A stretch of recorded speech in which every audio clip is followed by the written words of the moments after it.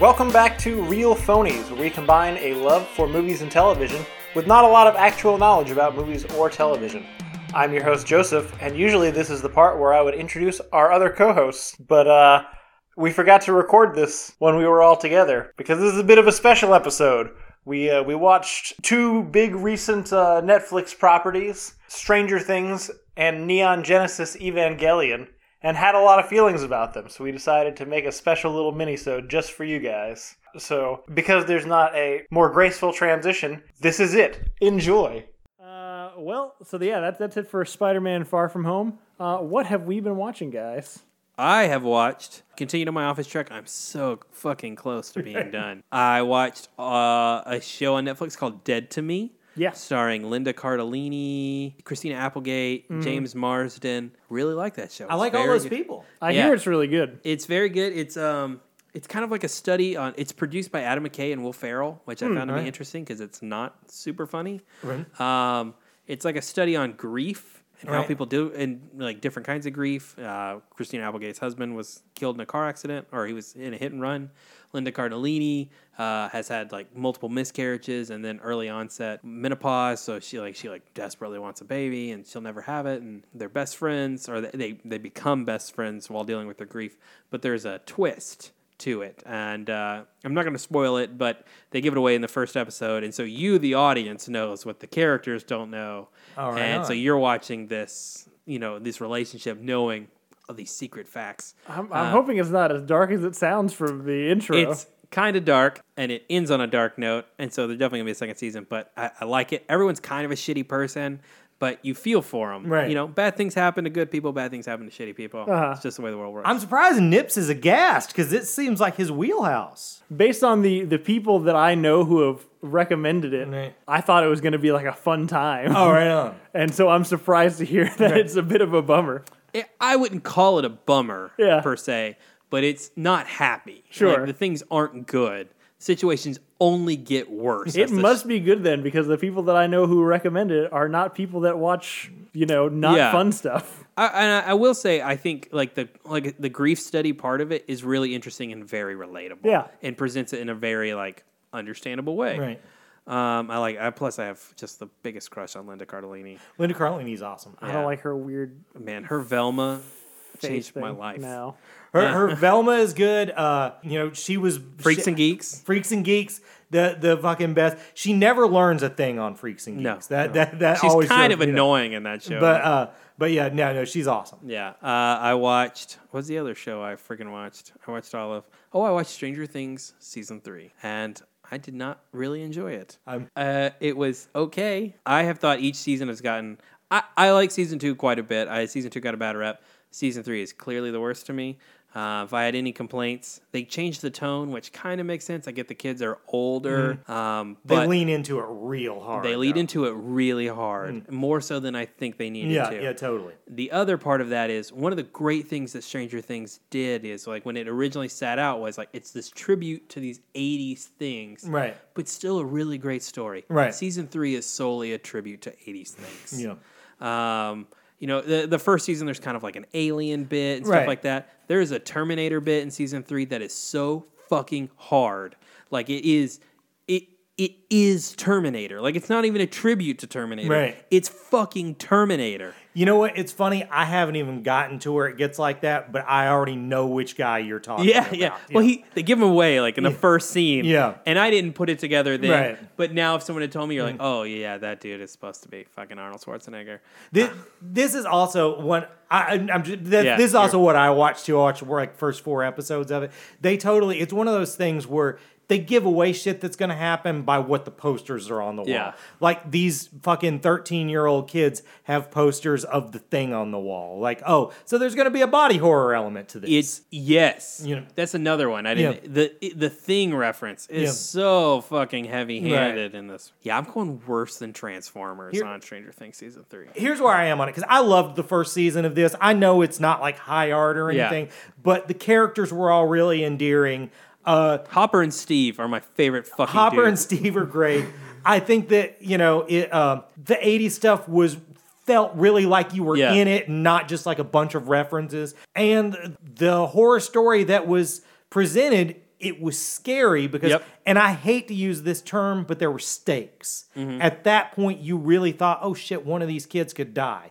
And I'm not a huge fan of killing off main characters. I don't think that's the only thing you need to do to build drama. But in a horror show, you have to believe somebody can die. And one of the problems with this is I can't believe that any of these kids are going to die. Yeah. One of my big problems with it is that Eleven has been out in the world for years now. Why does she still talk like a fucking caveman? Yeah, still learning words. It drives me fucking nuts. Yeah, the only thing I really loved about it was being in the mall. Yeah. You know, like the mall was really evocative of malls that time.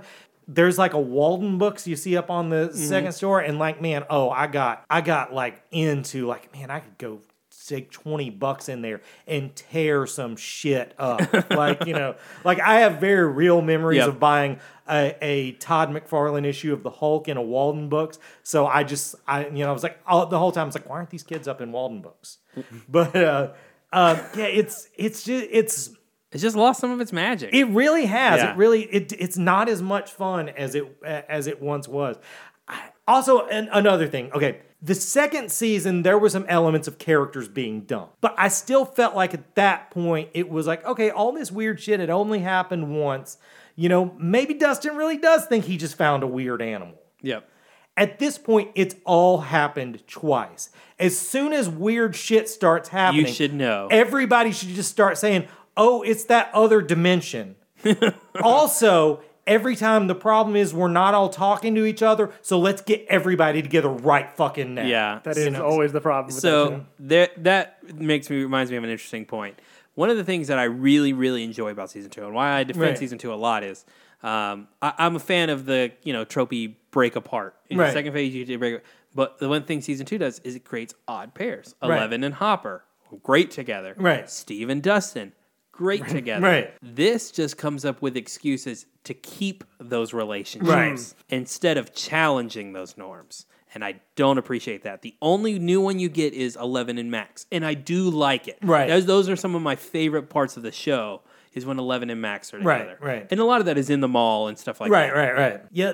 Disappointing. I mean, Steve and Dustin are still like endearing as a duo, but I agree there should have been more mix up to it and stuff like that. And I will stop on Stranger Things, I promise. But Steve, the problem that I get with Steve in this one is there's a moment, again, going back to season 2, a great moment with Steve, which is he gets Nancy accuses him of all these things, never really caring, was never really part, only did what he had to because he was present. Right. And so through this Steve and Dustin budding relationship, when Dustin basically tells Steve, hey, we have to go do something about this, Steve pulls over the car, opens the truck, and pulls out that fucking bag. Right. He carried it around with him, waiting, because he knew he was going to have to do it again. Right. That's a great character moment for Steve.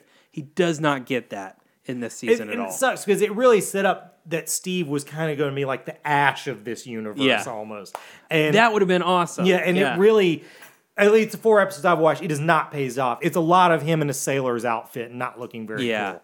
The other challenge to that is, and this is kind of backwards to what I just said, is making Billy the villain is okay, it makes sense, but God, it would have been so much better if they did Steve. It's even after what they did with Steve in season 2. If you do what happens to Billy in the first episode and you do that to Steve, God, that would be gut-wrenching. There would have been stakes because you liked him. When we were texting about this before, I likened it to Locke and Lost. How they instead in the early episode, and me and Christian both love Lost, but one of my few disappointments was in the early episodes they really teased that Locke is the big villain of the show, and they kind of cop out at the end by spoilers for Lost, which is a decade-old show. It's not worth your time anyway. They kill him off, and then they bring him back as the embodiment of the smoke monster. I think that was a cop-out. Yep. I think this was a similar cop-out, because I think maybe Steve was meant to be this at one point, and when he became so likable, they instead introduced this other character to do the same thing.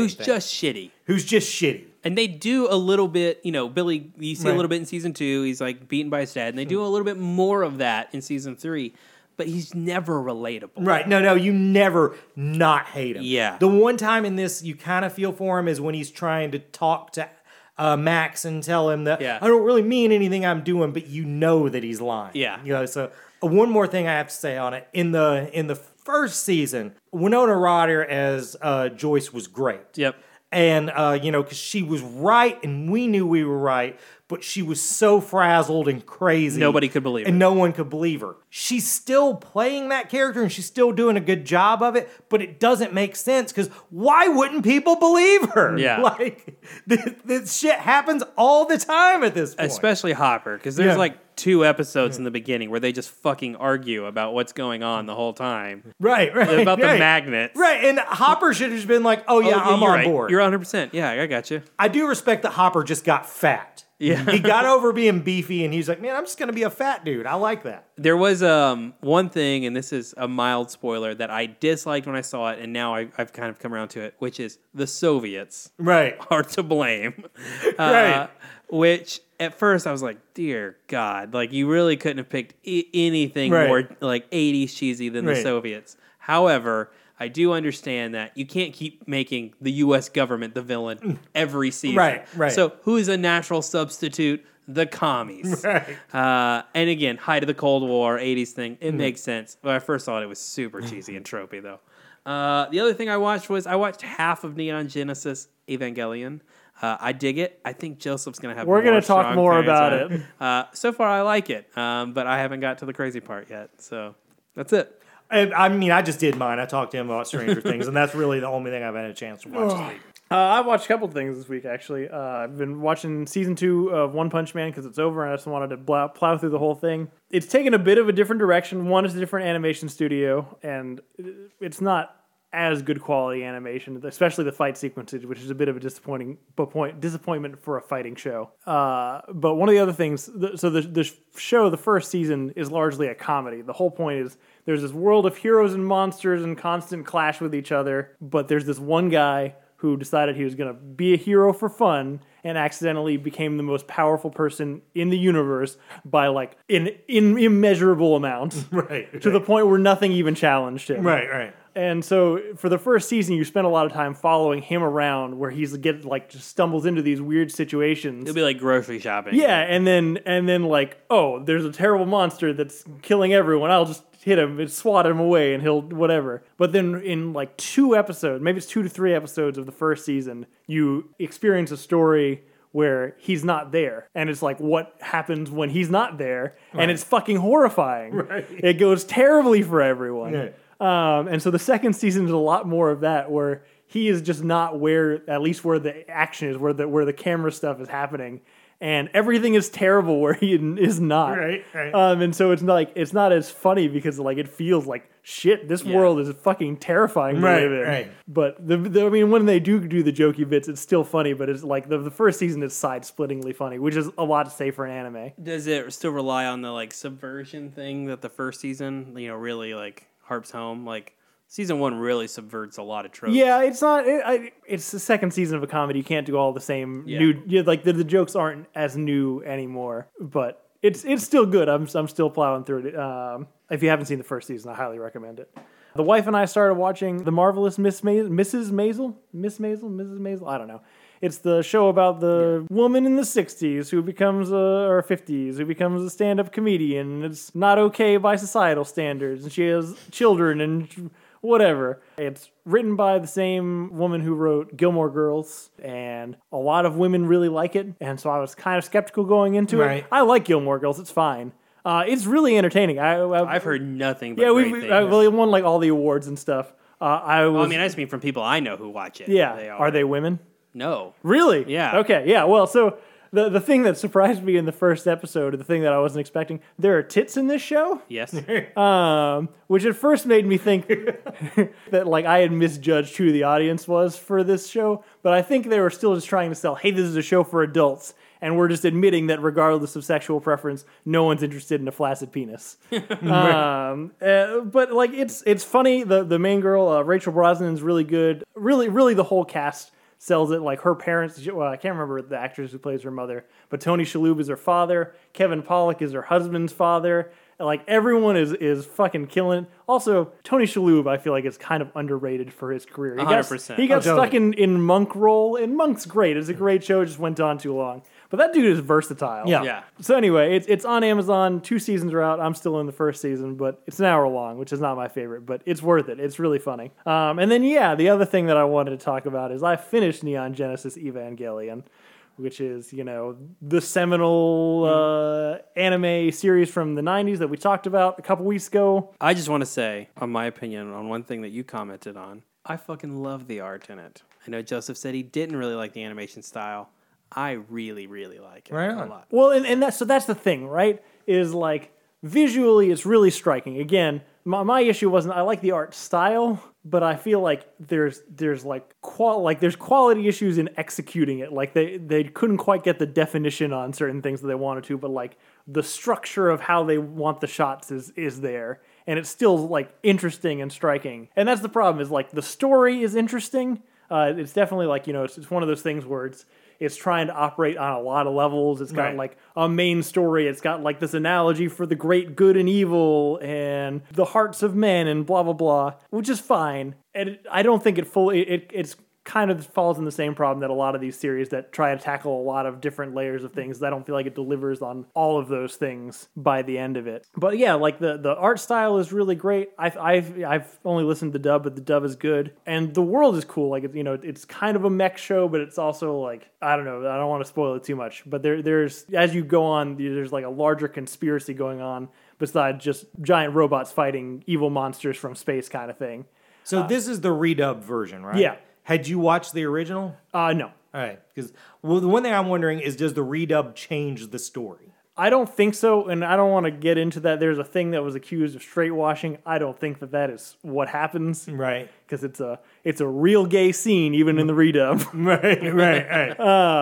But so the big problem is, apparently the show suffered some big budgetary issues, which I didn't know. So I just watched the series like a normal person. Right. From beginning to end. There's 26 episodes. 24th episode is you think it's either the end and the last episode's like a date, like, again, like the coming down, whatever, or there's like one big conflict that you think might be there at one episode after that. Right. And then you do like come down. But instead of that, they go completely abstract. So I found out that episode 24 is where that happens. 25 and 26 turns out are alternate endings. They're not sequential episodes. Right. And instead of like, finishing the story about young teenage students piloting these mechs and fighting monsters, it goes like fully abstract into like a fucking 2-episode long dream sequence of like discovering like, why are we here? What is humanity for? Are we good? Like that's I'm not fucking kidding you. That is like the whole fucking 2 episodes. Like, I've never seen it, but I can remember this as it was happening. Well, that's good. And I remember basically there was everyone sort of hated the ending. They were just like, they had loved the show. It was like, oh, this is the best anime ever. Hated the ending. And then I believe they go back and redo the ending. Well, it's funny you say that, Hurt, because they do, and they've also put that movie redubbed on Netflix. Right. Because I think that they, like, if I remember correctly, it changes the ending, but it's also like almost a looking in the camera and saying, you're stupid for 100% is what that happens. The subsequent movie came out, I guess, a year or two after the end of the series, called End of Evangelion, which essentially kind of bridges the gap between the end of episode 24 and then the weird abstract shit that happens. Right. And you remember how I talked earlier about how every episode is kind of like the world is at stake and it's like this latched plan that doesn't make sense. Right. But everyone's kind of blasé about it and it always works out. In this one, it does not work out at all. And it goes really, really bad. Right. And so, like, it's just one of those things where tonally, it's like super different. Right. It gets really. The whole series gets really fucking graphic at the end, both violence and nudity. Right. And just bizarre nonsense happens at the end. But the thing that bothers me about it is not all that. I can live with the weird shit. The problem for me is the series has always been, to me, from the beginning, you follow a couple of the pilots of the robots. They're all teenagers. There's 3 of them by the middle of it. And they all have their own stories. They all bring their own thing to the table. And, they're supposed to be representing humanity versus this great other. Right. But the main character, Shinji, to me, has always been like, he has been the representation of the human soul. Right. So this guy's fight as the human soul against these external monsters is like essentially, I'm fighting for the right of humanity to exist. I'm fighting for, we have a place in this world kind of thing. Which I do think is what happened. Like that's what the series is about, and I do think that's what they're doing with the ending. But the thing that kills me is I feel like the end Shinji is like a fucking monster. Right. And the rest of the series has just been kind of a quiet kid who really needs to come out of his shell. Right. Like, he's like, I'm going to spoil this shit for you because I don't think you should watch it. He's like jerking off to unconscious girls in hospital beds. What? He's choking bitches everywhere. It is like crazy. It's fucked. And I'm just... That's in the show or in the movie? That's in the movie. Yeah, the movie is like holding the birds out to you the whole time. Be like, is this what you wanted? No. So, like, to me, and I've read a bunch of justifications about it. I've read things that, like, the connections between how they got from, the series to there. And I think there's some merit there, and I do think there's definitely some people who, like, they're making that story better than it is because they loved the potential of it. Right. I was really frustrated by the ending as a whole. So, as someone who's never watched this, if I was going to watch it, should I stick with the first ending or watch the movie? Which one am I going to be I don't care. less satisfied for? The way it makes you just so fucking frustrated. I'm like, I have to experience this. Oh man, do not watch this with your family. No, I won't. Of course not. Well, so it's funny. I need to double check this, but I think it's derived from the same base as that Devilman Crybaby show that I watched and would not recommend to anyone ever.